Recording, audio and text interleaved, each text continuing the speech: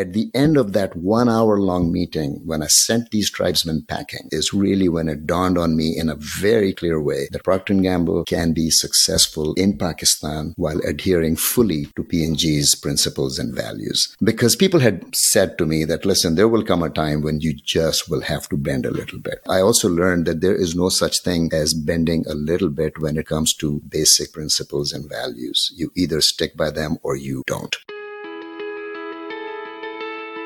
Great companies are all about the people.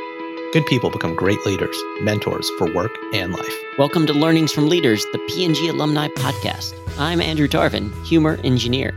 And I'm Roman Segel, recovering marketer. Andrew and I both got our start at P&G, the Procter & Gamble company, where we both had the opportunity to work with some amazing people. And as you may know, many leaders across industries got their start at P&G. In this series, through conversations with fellow P&G alums, we hope to go deeper with the leaders you already know but want to know more about. How they got their start, how they make it work, and what keeps them going. It's kind of like bringing a microphone to a cup of coffee, or in my case, hot chocolate. On today's show, we're talking to P&G alumni leader, Kausar Sharif, P&G's former head of Pakistan. Yeah, Roman, this was a really thoughtful conversation about living and working outside of your comfort zone. Yeah, the first time I heard about Kausar was from the famous John Pepper mentioning his book, which I snatched up and read immediately. So I've been wanting to talk to Kausar for a while. And hey, man, that's why you start a podcast. So here's a quick bio. Kausar Sharif spent a 30-year career at Procter & Gamble, where he most recently led the company's operations in Pakistan, which is actually an organization that he helped build for the company many years prior when P&G was first starting their business in the country. During his time with P&G, Kausar also held country leadership roles for the Ukraine. He's the author of When Tribesmen Came Calling, Building an Enduring American Business in Pakistan, which is, I can't say enough, a fantastic read. Kausar is based in the Washington, D.C. area. He serves on the board of Hope USA and executive committee of the U.S.-Pakistan Foundation. He is also on the board of Open DC, an organization of Pakistani entrepreneurs. He's serving on the board of Transparent Hands, a crowdfunding platform that assists the underprivileged in covering healthcare costs. And earlier this year, he was elected president of the Montgomery County Muslim Council. He's an advisory partner to Ward Howell International, global executive recruiting and management consultancy. He also teaches as adjunct faculty in the MBA program at George Washington University in the Department of International Business. And he has a Bachelor of Science degree in management from the Middle East Technical University in Ankara, Turkey, and an MBA from the University of Cincinnati in Ohio. Yeah, which is all quite impressive. Like, he retires from P&G, and then it seems like he's doing even more now. But what I loved about the entire conversation was hearing about his perspectives, hearing the perspectives from not just the other side of the world and about the other side of the world, but from someone who's from there. Yeah, and he does this really good job of bridging the two worlds. A lot of the time, you'll meet an executive who you got their entire education, started the company in the local office, and then got their gig in the West.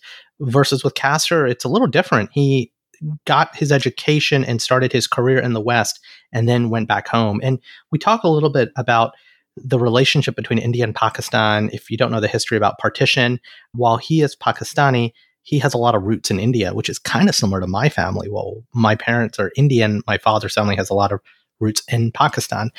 It's just a really, I don't want to say complicated situation, but it's a very interwoven situation where a lot of family history comes from because of the history of these two countries.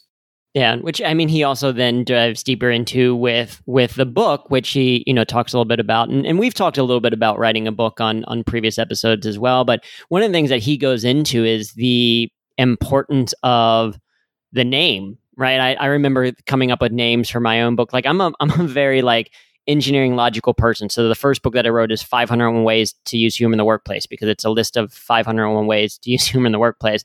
And then I was going to write a book about me going to all 50 states in a year when I was a nomad. And my title was going to be 50 States, 50 Stories, because it was 50 stories from 50 states. And then my editor was like, no, you need a much better title. And they came up with United States of Laughter, which is that is a way better title. And so the title of the book has a lot to do with kind of framing things, which I think was something that he took very seriously when thinking about what he could call the book versus what he actually did. Yeah, the title of the book, like I said, or the first title, because every book has to have two titles now, but When Tribesmen Came Calling, that provokes and evokes an image in your mind. And he talks about the story of all the titles he went through, because for him, it was important for Castor to simplify, or I should say, not simplify the danger of the situation, but also he needed to call out the facts as he saw them. So we as readers can make our own interpretation. And again, throughout not just that story, but hearing stories of his management experience, it's just, he has this really valuable and thoughtful perspective, which is always wonderful to hear. So let's dive right in. We hope you'll enjoy our conversation with Castor Sharif. Castor, welcome to the podcast. It's so great to have you here. Thank you. So, Castor, a lot of people might already know your professional story. A 30-year career with P&G, with country leadership roles in Pakistan and the Ukraine. And then since leaving, you're now in DC working as a consultant to businesses, serving on the boards of a lot of really interesting nonprofits involved with emerging markets. You've taught international marketing at GW, and you let your commentary be known. You're actually writing op-eds for newspapers back in Pakistan. And there's so much in there that I want to ask about in this conversation. But before we do that, I'd love to hear a story about who you were before you began your career journey. Sure. I grew up in Pakistan. I come from a family where education was really highly valued. My dad was a civil engineer. He supervised the construction of the first nuclear reactor in Pakistan. His father, my grandfather, was a Cambridge-educated barrister who worked in London as a lawyer and then moved back to India in those days. But anyhow, I grew up in Pakistan. I finished high school there and then had an opportunity. I got a scholarship to go to Turkey to get my undergraduate in Ankara at the Middle East Technical University, after which I came to the US and did my MBA from University of Cincinnati in Ohio. So that's very quickly, interesting thing is that I was actually born in India, was a couple of weeks old when my parents moved me to Pakistan. And that would have been around partition, correct? Actually, they moved around partition. I was born much later, but my mother was still traveling back and forth between her parents and her in-laws' places in India and their own home in Pakistan.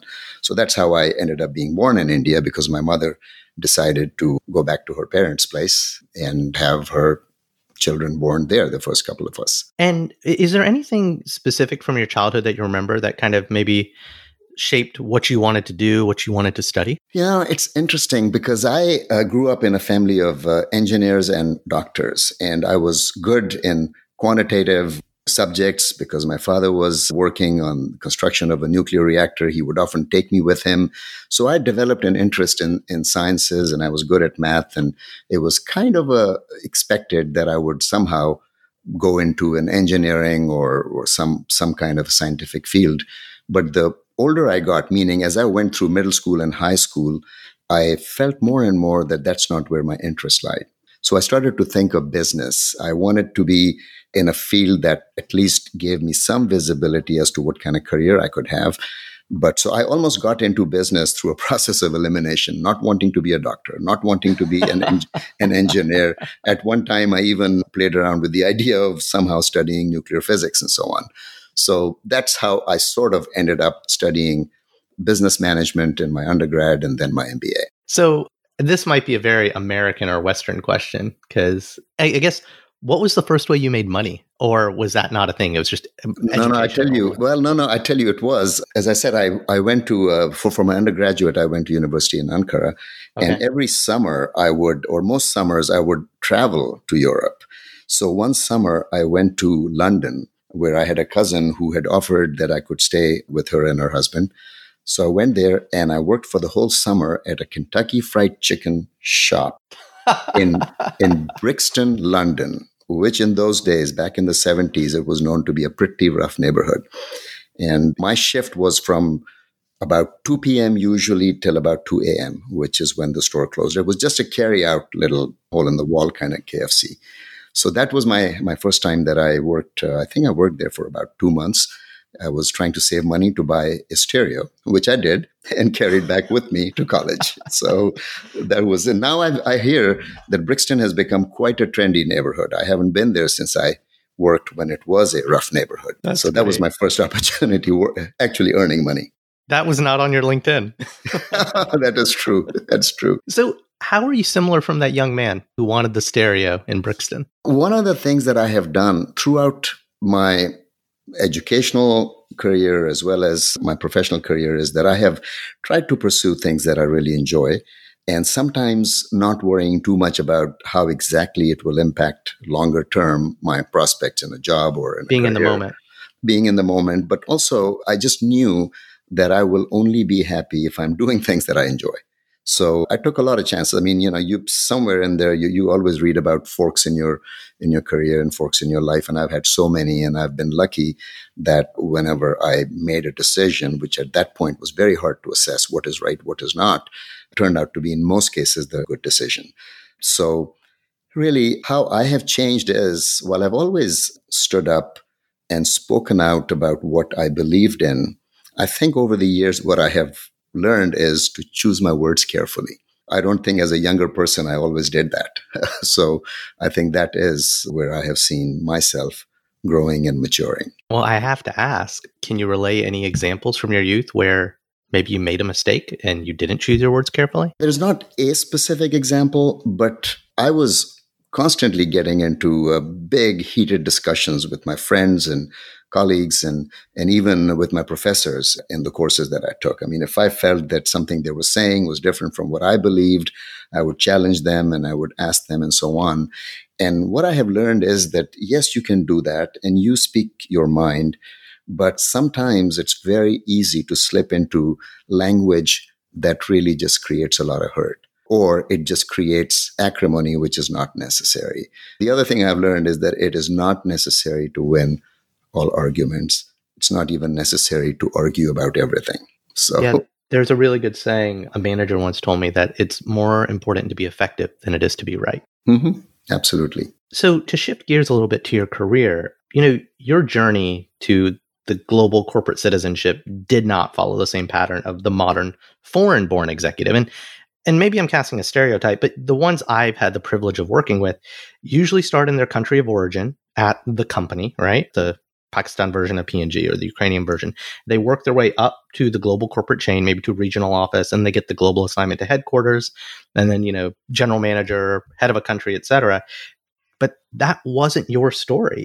Other than the academic start in Turkey overseas, it followed a very similar path to that of a U.S. business student. So I guess, what lessons did you learn from that multi-country education journey that eventually landed? You didn't come to Cincinnati for P&G. You came to Cincinnati for school. That's right. In a sort of a backdoor way, it was having been at the Cincinnati Business School that got me introduced to P&G and then gave me an opportunity to interview there and ultimately get a job. But yeah, I have, again, so many people I know have had a very focused mindset about what they want to do, what kind of career and so on. And I was always just pushing to move along a certain path, but not so strictly defining what kind of career it would lead to. And when I finished my MBA at Cincinnati, I had, at that time, I was still a foreign citizen, foreign student here, and had the possibility to work for a year in the US before having to go back. And I also, at that time, being on a student visa, it was a very difficult time to get a job of the kind that I wanted. So what years would this have been? I finished my MBA in 1979. Okay. So, and I didn't join P&G till 81. And those are another 2 years, which are a gap in my resume because it just becomes too much detail. But I actually moved to Pennsylvania, where I taught business courses in a small college for 2 years. And that helped me to actually apply for permanent residency in the US. And I told the college that I will work there for 2 years, but then I want to move on because I didn't see myself necessarily as an academic careerist, if there's such a word. So then, while I was finishing up all of that, teaching in this small town called Williamsport, Pennsylvania. I mean, it's really a very small town in the middle of central Pennsylvania. And I was back in touch with my professors at University of Cincinnati. They put me in touch with some folks who were connected to P&G and so on. So that's how I ended up joining P&G 2 years after I had finished my MBA. So you started in the 80s. And what was one of those early defining career moments? I joined in 1981, and I started in what used to be called the Market Research Department. Today's world, I think that would be CMK. Consumer Insights, basically. Yes, Consumer Insights, exactly. It was a little more structured sort of a thing. I mean, what they did in those days was conduct market research surveys and studies for either the R&D folks or the marketing folks. And once the study was done, it would be sent over and your role was kind of done. A couple of years into it, I just started to feel that while I'm doing all of this, I really am not in the middle of the decision-making process. In other words, what is done with the results of the survey. And I learned that that's really being done in brand management. It used to be called advertising in those days. So I approached my boss and his boss and requested that I be considered for a transfer. At that time, no one from the market research department had transferred to marketing or advertising, as it was called. It was a big struggle. And I was told that, hey, it's not going to happen and it can't be, and so on and so forth. Nobody's done it. You may not have the right profile and so on. Yet I kept pushing and said, okay, I understand, but at least I want the opportunity to be in front of the people who will make that assessment. And it became a tough decision, somewhat contentious, because my market research management was not supportive of it. Very reluctantly, they forwarded my file to the marketing folks, HR in marketing, and they asked me to come over. And after one interview and another, surprise, to my surprise, they offered me a role in marketing. And it was kind of challenging, but it was also a moment of truth for me. Am I really going to push for what I think I want to do? Or am I going to step back and say, hey, I have a nice, comfortable job. It's at Procter & Gamble. It pays well and so on. I mean, why rock the boat? So I rocked the boat and somehow came out okay at the other end. And since then, I continued to rock the boat, not in a bad sense, but continue to jump at interesting and intriguing opportunities that came my way at P&G. As it turned out, I didn't end up changing my company or my employer, but still had many different roles over the 30 years at P&G. So you've written a book years ago, and that's actually how I know about you. I was at a conference, one of P&G's global conferences, saw John Pepper speaking on a panel, and he mentioned your book. And I like reading books, and I had a flight back to New York. So I walked outside. I don't know if I met you, but I grabbed the book, paid the money, and devoured it on the plane back. And that book, it's a bit of a memoir, but it's called When Tribesmen Came Calling. And there's so many interesting facets of your story and your career in this book. But can you tell us the story that inspired the title? And more importantly, the lesson you learned from that experience? Sure. The book is called, like you said, When Tribesmen Came Calling. The subtitle of the book is Building an Enduring American Business in Pakistan. And when I left P&G in early 2011, I wanted to sit down and write things about what I had seen and experienced in Pakistan. Originally, my thought was that I will write about some of the political happenings in Pakistan that I had a close upfront seat to, and was not sure what I was writing and what it was about and so on. I originally thought of it as a series of blogs. I don't type too well, so I write longhand, and I wrote 65 pages and didn't quite know what to do with it, so I left it aside, just put it aside and forgot about it. Several years later, I ran into a gentleman by the name of Ethan Casey. He's still a very close friend, lives in Seattle. He has lived across many parts of Asia, and he's written several books, including 2 about Pakistan, where he lived for 6 months and so on. I just mentioned to him in the passing that, hey, you're an author and so on, and I tried to write some stuff, but not quite sure. So long story short, he encouraged me to show him what I had written. And after reading my 60-odd pages of handwritten stuff, he wrote back to me saying, listen, this is very interesting, and I can see this could be a book, and you should write about it. So after some back and forth, we concluded that what I would write would be a memoir of my professional life. I learned a lot about the book writing process itself. I mean, you start with at least in my case, start with a certain thing in mind, and you end up in a somewhat different place, in the sense that I was originally planning to only write about my most recent 4 years in Pakistan, and it ended up being an entire memoir of my 30 years at P&G, including a lot about my post-retirement years. The book title comes from a very specific incident, which you have read about. I'd moved to Pakistan the first time around, end of 1990. The company had charged me with starting the Procter & Gamble business or subsidiary in Pakistan. It was a really, really tough startup, and really we struggled a lot through the early years because it was a tough market in many different ways. But about 3 3 to 4 years into it, we were starting to feel like, okay, we are okay. We can have a decent business in Pakistan. We ended up acquiring a soap manufacturing facility just about 30 miles, 25, 30 miles outside of Karachi, in what is really a tribal area, even though it's close to a large city, in Hub. And HUB is the name of the town, Balochistan. It was an industrial estate. We bought the factory. And then a couple of weeks went by. The plant had just started operations under P&G management. And I was visited by a couple of tribesmen from the area.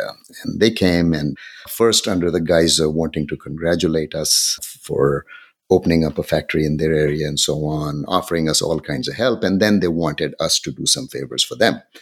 And while they were sitting in a conference room in our office, I was told by my assistant at the time that they had come in a Jeep with a couple of gunmen waiting in the Jeep downstairs. Anyhow, I politely spoke with them and chatted with them for almost an hour. And in the end, we sent them home without giving them any favors, of course, which we were not going to do.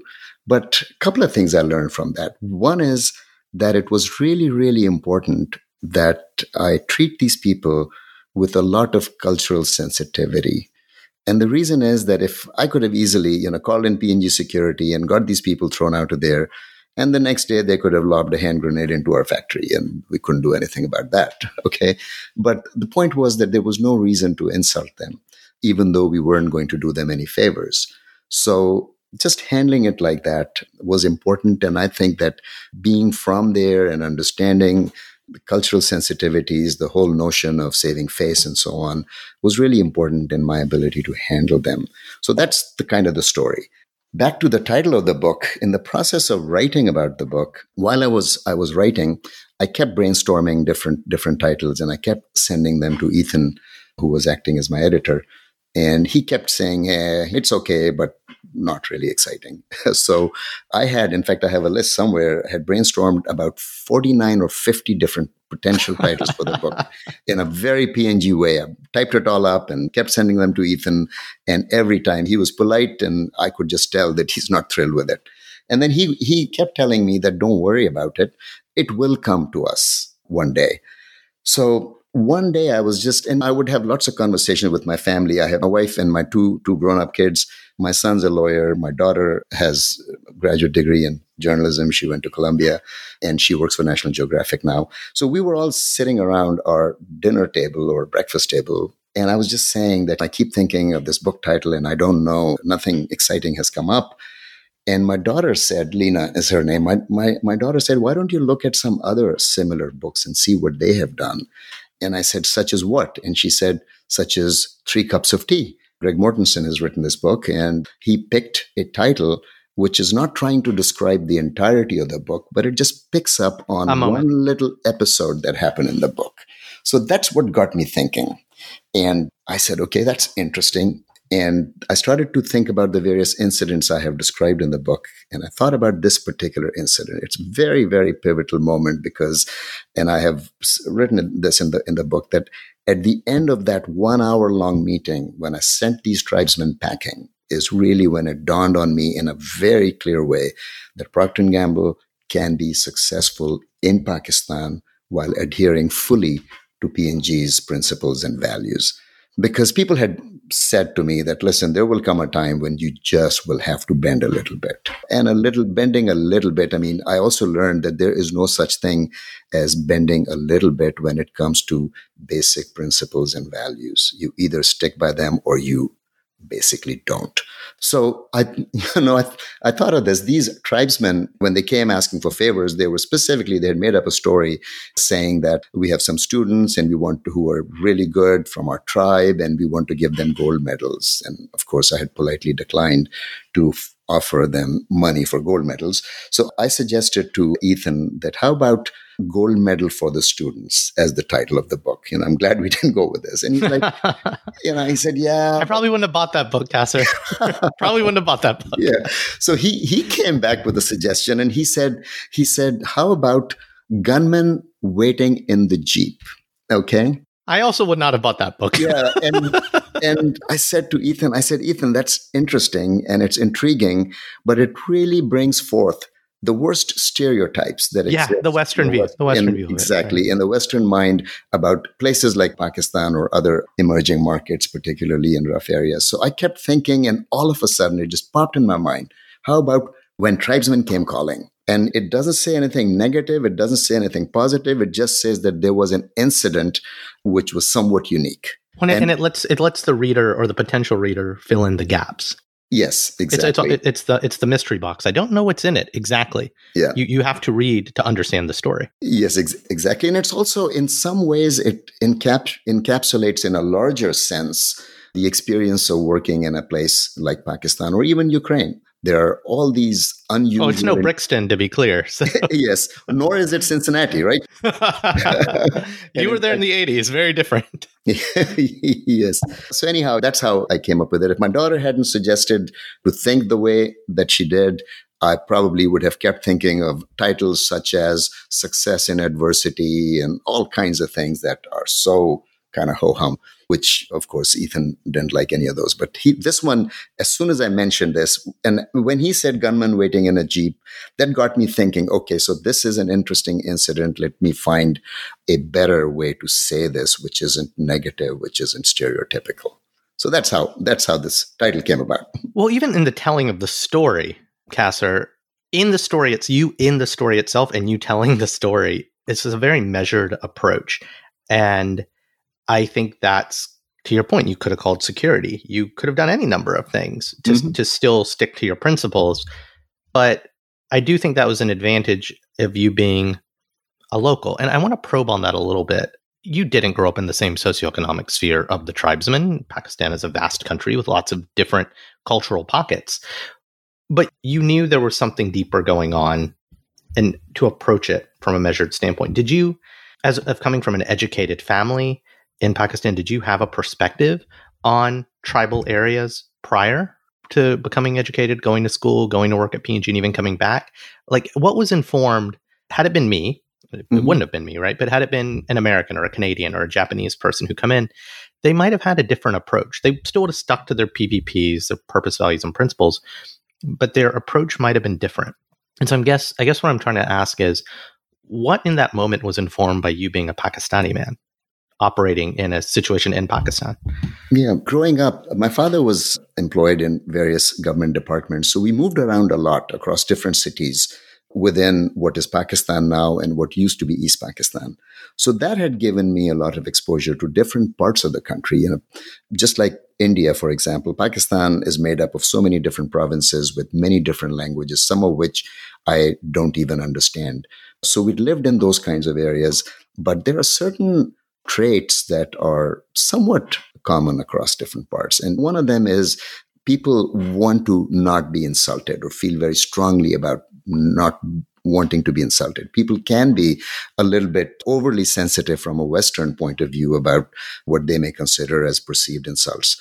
So there are a few traits like that. So it was, even though I don't speak Balochi, I have never lived in any part of Balochistan or other tribal areas of Pakistan, it was easy for me to see that these people have come there. In fact, in the middle of our conversation, they started to get angry with me and said, listen, we have never been sent back empty-handed from any place that we have visited.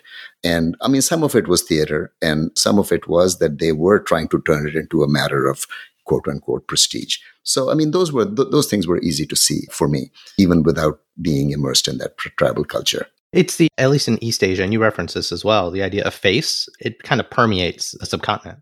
Mm-hmm. Absolutely. Yes. Mm-hmm. So shifting back to your career, is there anything, or are there any lessons from things that didn't work out? Because you read these bios of execs and one amazing job with business success followed by the next, but there's adversity faced along the way. Are there any stories of things that didn't work out the way you thought they would have? Yeah, absolutely. When I first decided to ask for and take the job in Pakistan, moving from Cincinnati to Pakistan in a startup venture, which was very, very ill-defined at the moment, I thought I'd be gone for 3 years, which was sort of the agreement with the company. I ended up being in Pakistan for 5 and then another couple of years in Ukraine. So by the time I came back to the US, I had been away for 8 years. And it was a very, very, very tough transition for me. Nothing had prepared me for it. I had been warned when I was wanting to leave Cincinnati to go to Pakistan, that do not underestimate the difficulty of reintegrating back into the US organization. And yet I did underestimate it. And I said, how tough can that be? I mean, I joined the company in Cincinnati. I was not a foreign employee who had transferred into Cincinnati. This was my home base. So it was very, very tough. And I came back. In fact, even the company struggled to figure out where exactly could they place me. Dirk Jager, who was the CEO when I was returning back, had personally asked me to take this job because he was running Asia when the Pakistan startup venture had been conceived. So he found an assignment for me and got me back. And really, two things happened that were very, very tough. First, there was nothing that had prepared me to work on a large CBD or customer development team, which was the Kmart team in that case. What skill set was needed and so on, frankly, I had to develop quickly. But the other thing is that after having dealt with so many issues in Ukraine, in Pakistan, in Ukraine, I dealt with major government relations and business crises where I had to go and meet with Madeleine Albright, who was the Secretary of State at the time. I had to meet with Al Gore, who had come in, he was the Vice President at the time, dealing with the US ambassador all the time, trying to navigate our way out of a really tough bind the company was in. So now, all of a sudden, being in this job where you're in a sales job at Kmart. Yes, I'm in a sales job at Kmart. Not even a sales job. I was a marketing person on a sales team. Yeah. Very, very ill-defined role. And frankly, first couple of years, it felt to me like I will not survive this, or should I even try to survive this, to be very honest. But gradually... Wait, Castor, I have to jump in. Why would you feel like it was almost like giving up? Why would you go there? It was not fulfilling. See, that was the thing. I mean, every day I would go to work and I would have some phone calls, some meetings and so on, internal or with the customer. And I would say to myself, I didn't get trained to do this kind of work. And there, if I could get agreement from the marketing director at Kmart to run a special promotion on Tide or Bounce or whatever in a certain given week. I mean, that was a big win to be celebrated in the Kmart team. And I would come back to my desk and say, okay, So this was, and then something happened in my own mind. And I started to remind myself of all the great things that I have been through at P&G and all the reasons that I stayed with the company and all the things that I had enjoyed. And I said, okay, here's an assignment that I'm in, and it's not so fulfilling right now, but this is a great place to be. And there are going to be other steps beyond this, which frankly were not clear to me or to anybody at the time. But it turned out that way. Other assignments opened up. I got into a global role, which I really, really enjoyed, gave me a chance to travel around the world and connect with P&G organizations everywhere, which was, again, this desire to explore the world, whether within the P&G context or not, was a big part of what kept me happy. So this is how I tried to recalibrate myself.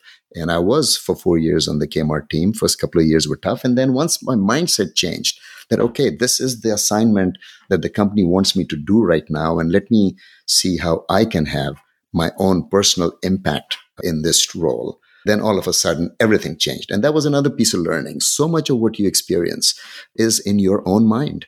The environment didn't change. The job didn't change. And all of a sudden, this job, which was so boring and so unfulfilling, I should say, for me, became quite interesting once my mindset changed. It's almost part of what gave you that was the perspective of this is a marathon. It's not a sprint. Mm-hmm. So you've referenced different people along the way, and a lot of us have mentors. Who have been some of your mentors? And again, what did you model from them to help you through your career? Sure. Just like most of us who've been at P&G, I've had several mentors, and almost the list would be quite long, but a few people really particularly stand out. First was one of my first brand managers, Beth Kaplan. I was on the Always brand. It was another interesting experience. There were 7 people on the Always brand, 6 women and me, okay, on that business. And it was quite an interesting experience, but it was really, really educational. I sometimes would joke and say my life was never the same again after having worked on that business. But Beth Kaplan, she really mentored me in the sense that she took me under her wing and she decided that she's going to help and coach and guide me as much as she can. She was as invested in my success. I was an assistant brand manager on Always, and I could just feel that she was as invested in my success as I was. And that was a great feeling. And so that took me through my first several years working in the marketing function. I was on Always, and then I got promoted to brand manager on Love's Diapers. And then after that, I would think that once I moved to Pakistan, originally the P&G geographic structure was such that Pakistan was reporting into the Far East, into the Hong Kong office. And the company soon realized that the economic and cultural connections of Pakistan were not they are very different. Yes. While Pakistan and India used to be the same country and they're joining each other and they share a lot of cultural commonalities, over the years, the economic and cultural ties of Pakistan are more with the Middle East. So Pakistan was reassigned to what used to be called the Middle East Africa division. And Fuad Quretem took over. And he was probably one of the best bosses that I have ever had. Best leaders, I should say, not even a boss, but best leaders of a business. How? When he took over, he did something very interesting. He called me and he said, "Hey, listen, I'm really happy to have Pakistan be part of my region. And I hope you are as excited. And I will come over to start to learn your business. And I don't want to come in for a 1 day or 2 day trip, which has been the norm in the past." He said, "I'm going to come for a whole week and I want you to show me and tell me everything that the country is, that the market is, and that P&G is trying to do." So he came and we started a series of presentations to him. And every so often we would ask him the first day, the second day, "So Fuad, what do you think? What do you think?" And he would just refuse to say what he thought. He said, "No, I'm just listening." He said, "I'm listening. Before I leave this, from this trip, I will tell you what I think, but I'm not going to tell you now because I'm still learning." So we spent 3 days in the office presenting to him what we were doing, all the good and the bad. The business was still struggling a lot and we were just not getting sales anywhere close to what we had hoped. And then I took him on a tour of a couple of other cities in Pakistan. So we traveled to the northern part of the country and so on and spent some time going to markets in Karachi. Then we came back. And on the last day, he said, "Okay, I have seen now enough that I can have a educated viewpoint about this." And then he started to tell us, which was amazing. I mean, I tell you, just having a senior executive, your boss, take the time to listen so carefully before he starts to offer advice. The typical mode is that senior managers come in, and I've done this, others have done this, come in and they rely on their vast experience from other places and feel that very quickly they can start to give their reaction. Fuad did just the opposite. And that was amazing. So he would listen, and then he would challenge us. At the end of all of this, he and I had sort of a just one-on-one meeting. And he said, "I've been looking at the presentations or listening to the presentations you guys have been giving me." And he said, "One thing that really bewilders me, you're doing everything right from what I can tell in your hair care business, but the business is performing very poorly. Why is that?" So he was just asking me, just literally in so many words. And I said, "Fuad, I think the one issue that we have is that our pricing is too high." And he said, "Then why don't you fix that?" And this was his way of guiding you through a series of decisions. And so, "Why don't you fix that?" And I said, "Fuad, we are bleeding in the hair care business. We are losing a lot of money.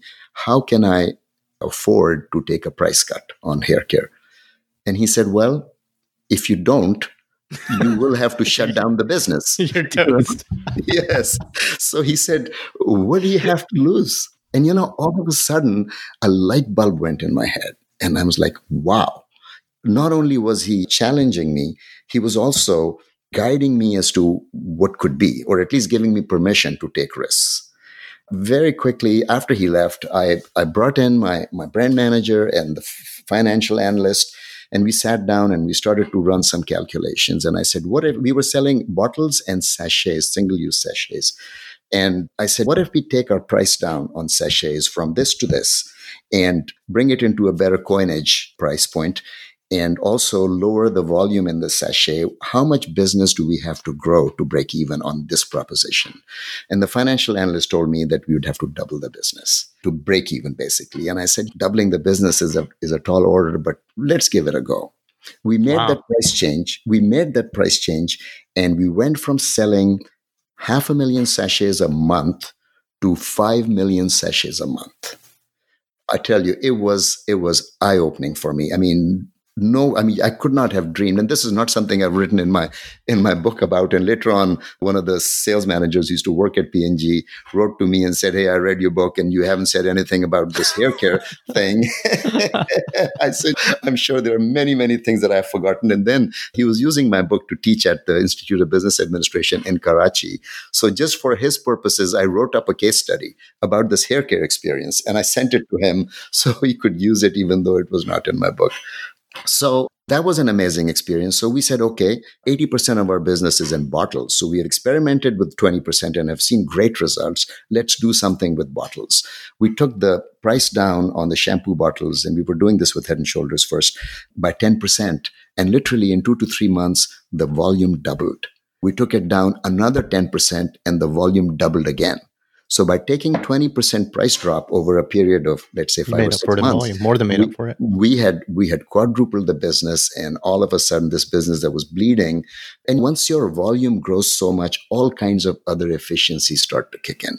We were saving money on so many other things, supply chain, logistics related things, marketing dollars were obviously flowing to the business and so on. So those were some amazing experiences. But really, I give all the credit to Fuad Quretum for sensing it, seeing it, and really nudging me to make the decisions that had to be made. And he used to say that if you sell 5 million cases in a year, there's no way that you are not going to make a decent amount of profit. And if you don't, there's no way that you will make any profit. Our friend John Pepper says that it's not just what you do, it's how you make people feel. And I think in that moment, Fuad, through listening and letting you come to the realization yourself, he almost gave you the confidence to take your foot off the brakes and take some risks. Absolutely. Yep. 2 other very influential mentors that I have had have been Bob McDonald and John Pepper. Bob McDonald was particularly very helpful towards the later part of my career as I was considering applying again or looking again into possibly going back to Pakistan. I went and talked to him when I found out the position was open, and he was very, very encouraging. I've written about that entire episode in my book, but I got to know Bob when he was general manager of the Philippines and I was first assigned in Pakistan. Met him a few times in various regional meetings, but little did I know at that time that much later on in my career, I will have so much of a close connection with him. The other mentor, of course, has been John Pepper. He visited Pakistan back in the mid-90s when I was there in my first assignment. And he came for a couple of days. It was a wonderful visit, very, very energizing for the organization. He wasn't in Karachi. Then we traveled together to Lahore and got to take him to various markets and so on. Again, extremely energizing visit for the whole organization. So both of these mentors have really been most important and really, really played a key role in my own development. With John Pepper, he and I have both stayed in close contact. Even after I've left P&G, I write to him once in a while. We exchange ideas and so on. I meet him off and on when I go to Cincinnati on various visits.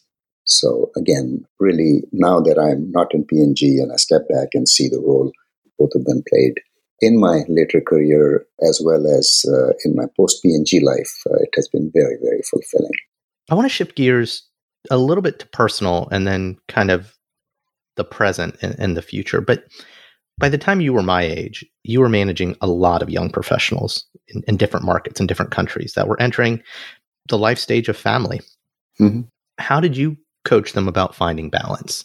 Did you feel like you had balance, or were there lessons you learned from your own balance, taking your family all over the world? I felt that I had balance because I had great buy-in from my wife. She wasn't working outside the home at the time, and we had small children when we first moved from Cincinnati to Karachi. Both of our kids were born in Cincinnati. And we did that. First and foremost, I was really excited about the opportunity to start a P&G business. And secondly, my wife and I were excited about the opportunity to connect back to our go home and place of origin and so on. But more importantly, for our children to have exposure to grandparents and aunts and uncles and so on and so forth. But one of the things I learned about balance in life, work-life balance, is that it's not about having X number of hours to devote to your family and having Y number of hours to devote to your work and so on. I mean, that's not how it really should or can work. It's all about being able to attend to the priorities in your life at moments in time that demand it. I mean, there have been times when I have dropped everything and dedicated myself to my family, and the work just continued to go on while I pulled out for short periods of time. And there have been times when it has been the other way around, where my family understood that I just have to do a certain amount of travel or I have to be away a certain amount of time. And so the family would have to cope with that. I learned there was a leadership workshop or seminar that I had attended many years ago. And one of the things they taught was that balance is not about giving a certain amount of weightage to different components of your life, but it is about making sure that you can tilt in the direction that is needed at any given moment. It's like it's infrastructure building. It's infrastructure. Yes, and it's like riding a bicycle. You don't try to put 50% of your weight on either side of the bike. You lean one way sometimes and lean the other way sometimes, and this is how you stay afloat, basically. And I think I was able to do that, and obviously with a lot of support with my family. There were times when I was just not there. It's a small example. My wife never lets me forget this, because when we were in Karachi, my daughter, she was maybe 2 years old at the time. And she went to a preschool there for a couple of years. And I never once was able to visit that preschool. And when I tell my kids, who are both grown up now, that, hey, I was always there for you guys, my wife will remind me that, hey, you never even visited a preschool where she was for 2 years. And yet you put it on the record, Kasser. Yes, I did. And now a word from our sponsor. Today, we're talking to alumni entrepreneur Ann Chambers, co-founder and CEO of 17 Ways, a B2B marketplace for purpose-driven brands. And I guess I got to ask, is this kind of related to the UN Sustainable Development Goals? Well, yeah, it actually is. We actually call it an SDG impact marketplace. So it's totally related to the Sustainable Development Goals, which, the goals are a collection of 17 global goals that were identified by the United Nations in 2015. And they're kind of a blueprint to achieve a more sustainable future for everybody. So the goals include things like no hunger, zero poverty, good health and well-being, climate action. They really run the gamut of all the issues that need to be addressed in order for us all to have a better future. It's interesting, Paul Polman, who used to be the CEO of Unilever, and he's actually a P&G alum as well. Paul says that addressing the Sustainable Development Goals is the greatest economic opportunity of our lifetime. So we're really excited about being in the space. It's very cool. That's really awesome. I guess, how would a company even get started working with a platform like yours? Well, if you think about it, we're kind of like a Match.com and an Upwork. So from the Upwork standpoint, we make it really easy for enterprise, big companies like a CPG company, Unilever, P&G, you name it. They can get on the platform, and using 17 Ways, they can just have one single vendor where they can identify lots of new suppliers without having to create new vendor opportunities for each one of them. So that makes it really easy. And then I think a really important thing for the enterprise companies, the big companies, is we create great reporting for them at the end of the year. So that's also important for their CSR reports. And how many members do you have on the platform? We have right now over 200 members, and they're mainly B Corps, which I love. We're a certified B Corp too. And a lot of them are women owned. So it's been a really interesting thing to see who the early adopters are. What are the types of companies that are on the platform? Can you just give some examples? Well, I love all my children the same, so I'm not going to promote any company right now, but there's everything from incredible food companies to branding companies, consulting companies. We've got a lot of solar energy, all the things that you might expect you'd find in a sustainable collection of companies. This is really cool. So how can people find out more about 17 Ways? You can find out more at 17ways.co. Awesome. Best of luck, and thanks so much. Raman, thanks so much. I really appreciate it. And now, back to our show. If you had an email time machine, what advice would you give your younger self? What I would say is that keep pursuing your passions. It sounds like a cliche, but keep pursuing what interests you, but be willing to make adjustments along the way. Because it's not like, I want to do X, Y, and Z, and I'm going to hit all of these or check all of these boxes. Things change as you experience things. And so be willing to adjust that, but have some kind of a compass, internal compass, as to what feels right to you, what feels interesting to you, and what doesn't.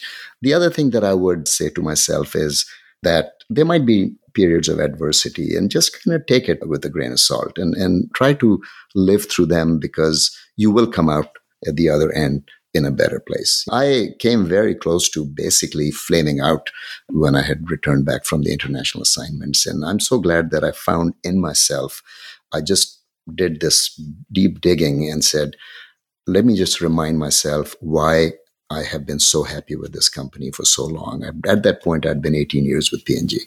So I think that this is what I would say.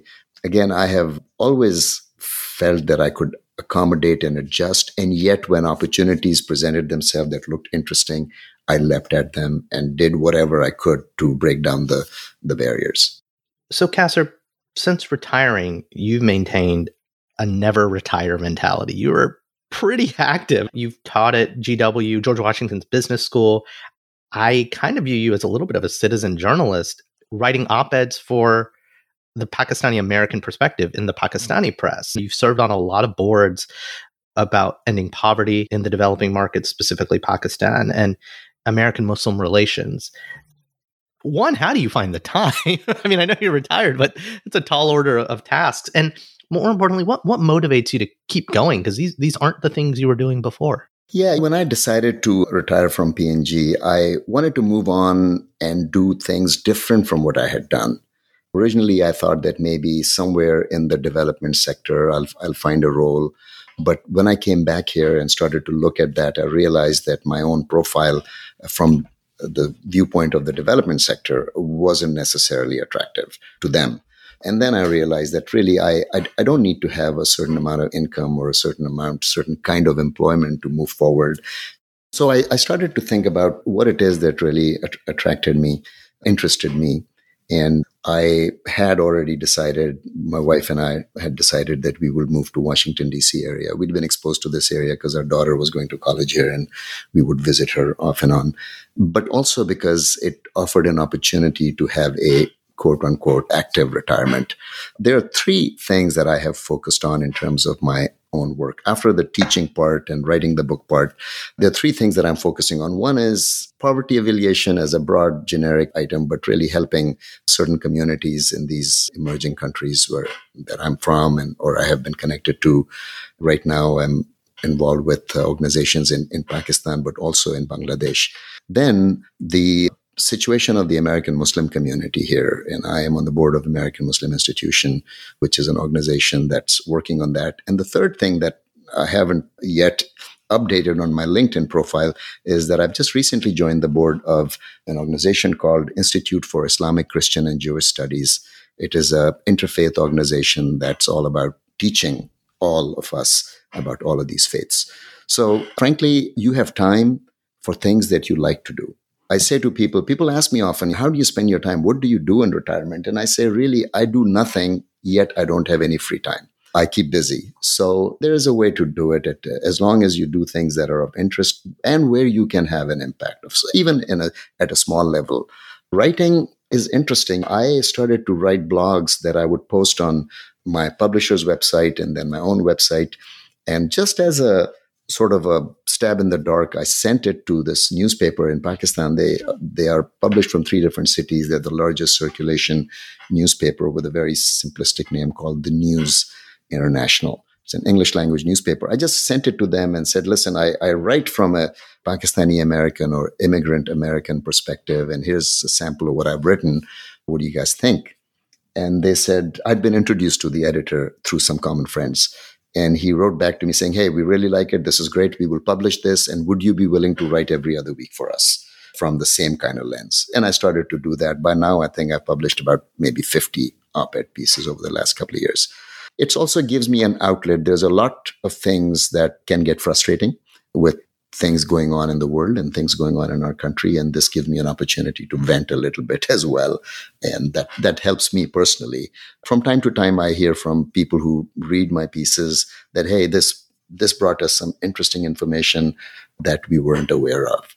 Because there's a lot of interest across the world in what's happening in the US, because one way or the other, United States policies and United States politics impact other people across the world.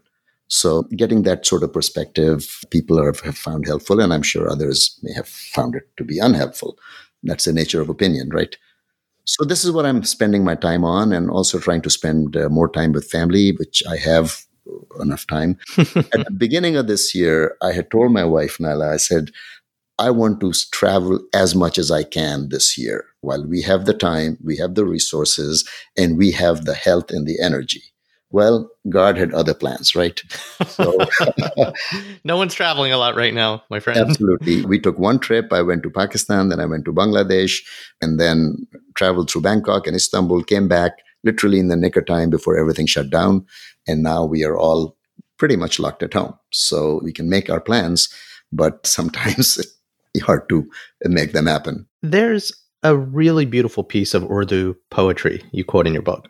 And it roughly translates to, I think, as you said, instead of complaining about the darkness of the night, it's much better to just light the one candle you can. And you prescribe that quote to how Pakistanis have to take the initiative to solve for issues that their officials might not be doing. And I flagged that page when I read the book a few years ago, and I was catching up ahead of this chat. And I read it with my own frustration of what's going on or not going on in our own country. How do you think that statement is relevant beyond Pakistan in the current world situation? This is not a new thought. The particular couplet that I cite is from a Pakistani poet by the name of Ahmad Faraz, and he wrote this maybe 15, 20 years ago. But many people have said this.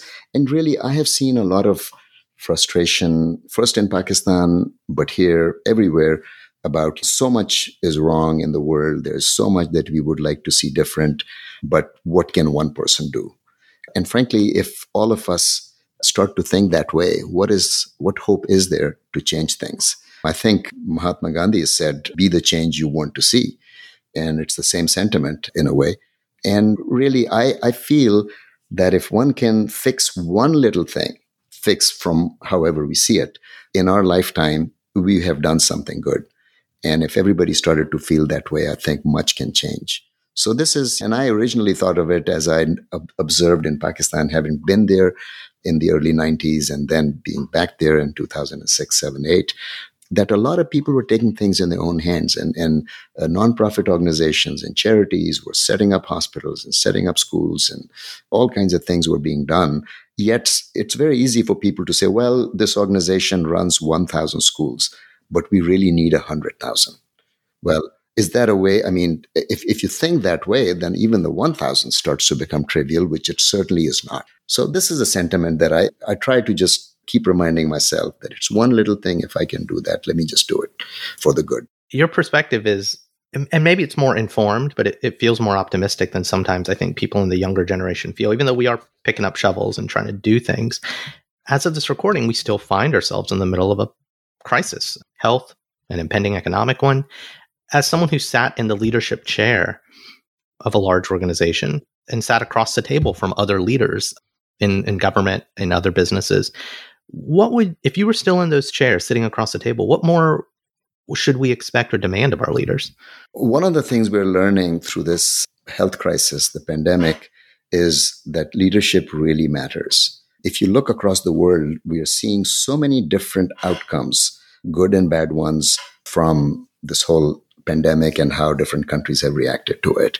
And I don't think it takes too much of a leap of faith to see that in places where the leaders were either not really taking a strong leadership role or were even taking a posture that minimized the risk and minimized the bad outcomes that could happen, those countries have suffered the most.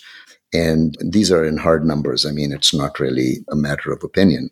So leadership really matters. And as I saw in a place like Pakistan, and really it was such a unique thing, I went there and started to hire people. 4 of us went from the US, started to hire young 22, 23-year-old kids from straight out of colleges and universities. And they would look to the four of us as if we were, just the four of us were Procter & Gamble. And they would look to us to say, okay, so what should I do now? And here's something that's happened. What should I do? And I saw close up the value of leadership. And now we're seeing it on a larger global scale, the value of leadership. I mean, at a minimum, we expect them to tell people what is going on, what could happen, how do we avoid certain bad outcomes, and really be out there modeling behavior. I tell you, that is one thing. I mean, I would hold a lot of sessions about Procter & Gamble's purpose, values, and principles with the young employees there. But frankly, none of them would have mattered if I couldn't model it myself. Walk the walk, right? Absolutely. And when you have a young organization, you have to model it not just in sort of low-key ways, but you have to do it in a way that people will see. I mean, instances would come up when people would come to me and say, hey, this is what this government department is asking of us. How should we handle it? And you would very clearly tell them how to handle it. And then you would make sure that many people in the organization would know what happened and how we handled it. So in the same way, this kind of honesty and overt walking the walk. I mean, if the healthcare experts are saying that we should be wearing masks, then our leaders should be wearing masks, but doing it visibly so and publicly so, instead of giving the message that it's okay to flaunt the guidance or the guidelines that are being provided by experts. So I think you see what I'm saying here. And unfortunately, we're in a place where there's a huge question mark about the leadership that our country is receiving, and many other countries are receiving in the middle of this pandemic. This is a test of leadership, honestly. I mean, in routine times, routine behavior can work, but these are not normal times. And these are not times where just sort of doing the normal thing is going to be able to get us out of this crisis. And we are in the middle of it, and yet our government wants to act as if the crisis is behind us, which it is not. And wishing it away is not going to make it happen. I mean, again, in emerging markets, I mean, every day, and I mean that without exaggeration, some unexpected thing would come up that you had to deal with, government policy or some kind of security situation or whatever. And you couldn't just say, well, never mind, tomorrow will be okay, because tomorrow would not be okay unless you dealt with today the way it needed to be dealt with. That's my overall take on this. And I am fearful in the sense that I am a little bit concerned, more than a little bit concerned, about how things are and where things are headed, just in terms of lack of good leadership. Well, Castor, this has been just a really fascinating and deep conversation based on your experience, but we've got to wrap up soon. So I want to shift gears and to maybe ask 3 or 4 more light questions with some quick answers. What do you think? Sure, absolutely. What is something about you that surprises people when they find out? Depending upon how someone has interacted with me, I can come across as a low-key person, having a very sort of protected life. But right from the beginning, I have jumped into things that were seen as very adventurous. And sometimes people don't know. Even my kids are surprised when I tell them these stories. When I finished high school at the age of 18, a very close friend of mine and I decided to take a road trip from Pakistan through Afghanistan, through Iran, through Turkey, by buses and trains, all the way we got to Athens, and then traveled back. Did the whole thing in 1 month on $120 US. And all kinds of adventures happened during that trip. But when I tell people that, people are surprised. Wow, you did that? And I say, yes, I did that.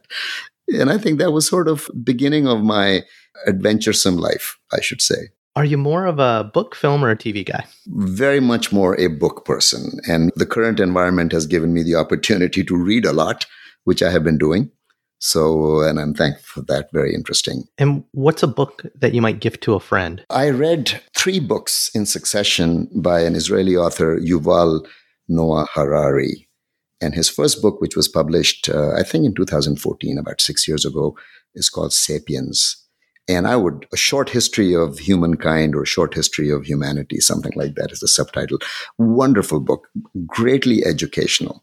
I would strongly recommend that book to anyone, as well as his 2 subsequent books, because they carry on the same theme. But the first book is the foundation of all that he has to say. I would strongly recommend Sapiens to anyone. What's one new thing that you still want to do? My passion is travel, honestly. I would like to travel as much as I can, particularly to places that I've not had a chance to go to. What's one? I've not been to Australia and New Zealand. I have not been to Scandinavian countries. I have not been to Patagonia, just to name a few.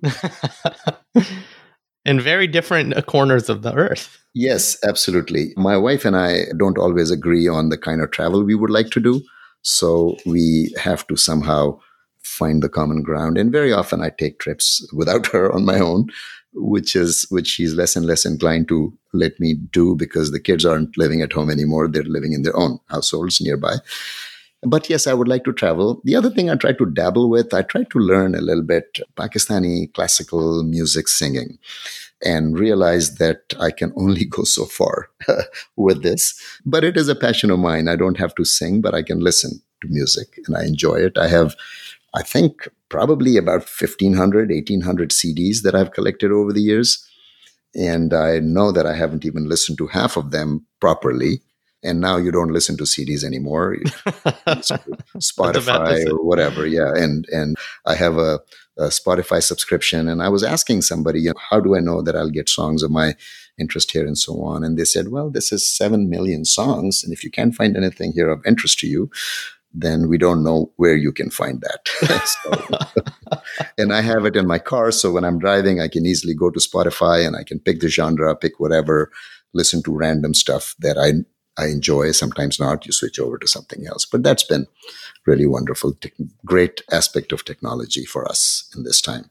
What was your favorite thing to do in Cincinnati? I used to go to Eden Park and drive through there. I used to live there. Is that right? Wind my way through Eden Park and then ultimately come out in Mount Adams usually, or get down to Columbia Pike the other way. And I somehow always found that very, very peace-giving, very, very... the winding roads you could get lost in. Right? Yes. And it was just big open space, trees and so on. There's the Cincinnati Art Museum somewhere in there. There's a conservatory. So really interesting. I enjoyed doing that. I lived in Cincinnati off and on for a total of 16 years, I think, in several chunks. But this was one thing that I always tried to do. And whenever I would have out of town visitors, I would take them there and I would take them to the overlook from where you could see the Ohio River. That was my most fun thing to do in Cincinnati. And I could do it by myself as well as with visitors. Who's someone out there that you still want to get coffee with? Lots of people, frankly, have a hard time thinking of any one person, probably no politician, honestly, and people who are doing work for the betterment of the world. I mean, if I could have had a chance to meet with Nelson Mandela or people like that. And now I know a lot of people who at a much smaller scale are doing amazing things to bring some light to some dark corner of humanity. And those are the kinds of people that I would like to spend time with and learn from them, or at least hear them out and see how they're able, what drives their passion. Recently, I visited Bangladesh and I spent some time with an organization there that's doing work in certain refugee camps there and how they are trying to uplift these people.